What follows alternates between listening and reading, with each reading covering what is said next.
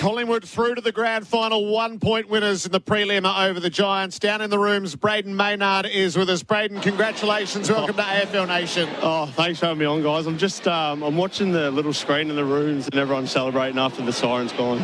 It's, holy crap. I'm actually shaking, boys. Thanks for having me on. Just give us a feel for the emotions. I mean, you've lived the high end of it over a couple of weeks. It's been, it's been bloody crazy.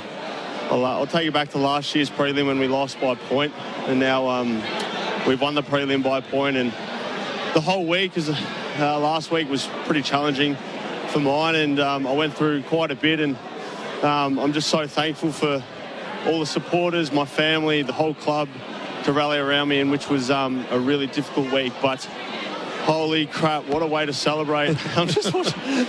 We're just having a look at you celebrating on the cameras on the TV. I'm not sure if you're seeing yourself, but far out. It's a good hug of Jeremy Howe.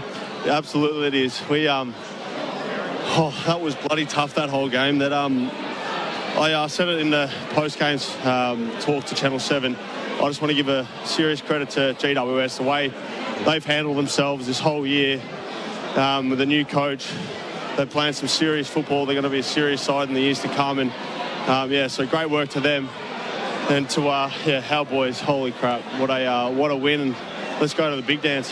Brayden, he's the Giants' old coach. How are you, mate? Leon Cameron. Leon Cameron, how are you, mate? You going okay? I'm going very, very well. Just very quickly, well done, mate. Look, your game was outstanding, and no doubt marking Toby Green, you've got to be really switched on.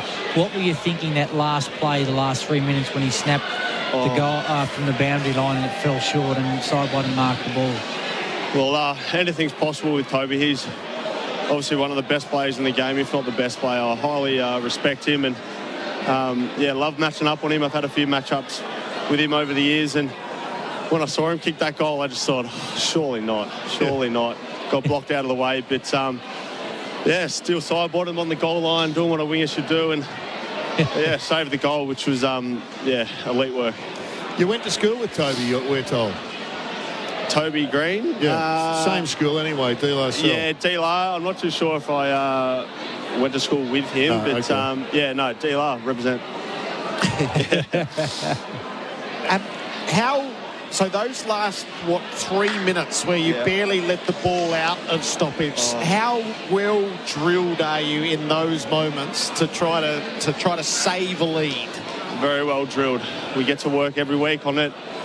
We're training specific plays during the week, so when it comes to game day, we know what we're doing, and that was just unbelievable. 1 point up, and to just control the game in the last sort of couple minutes.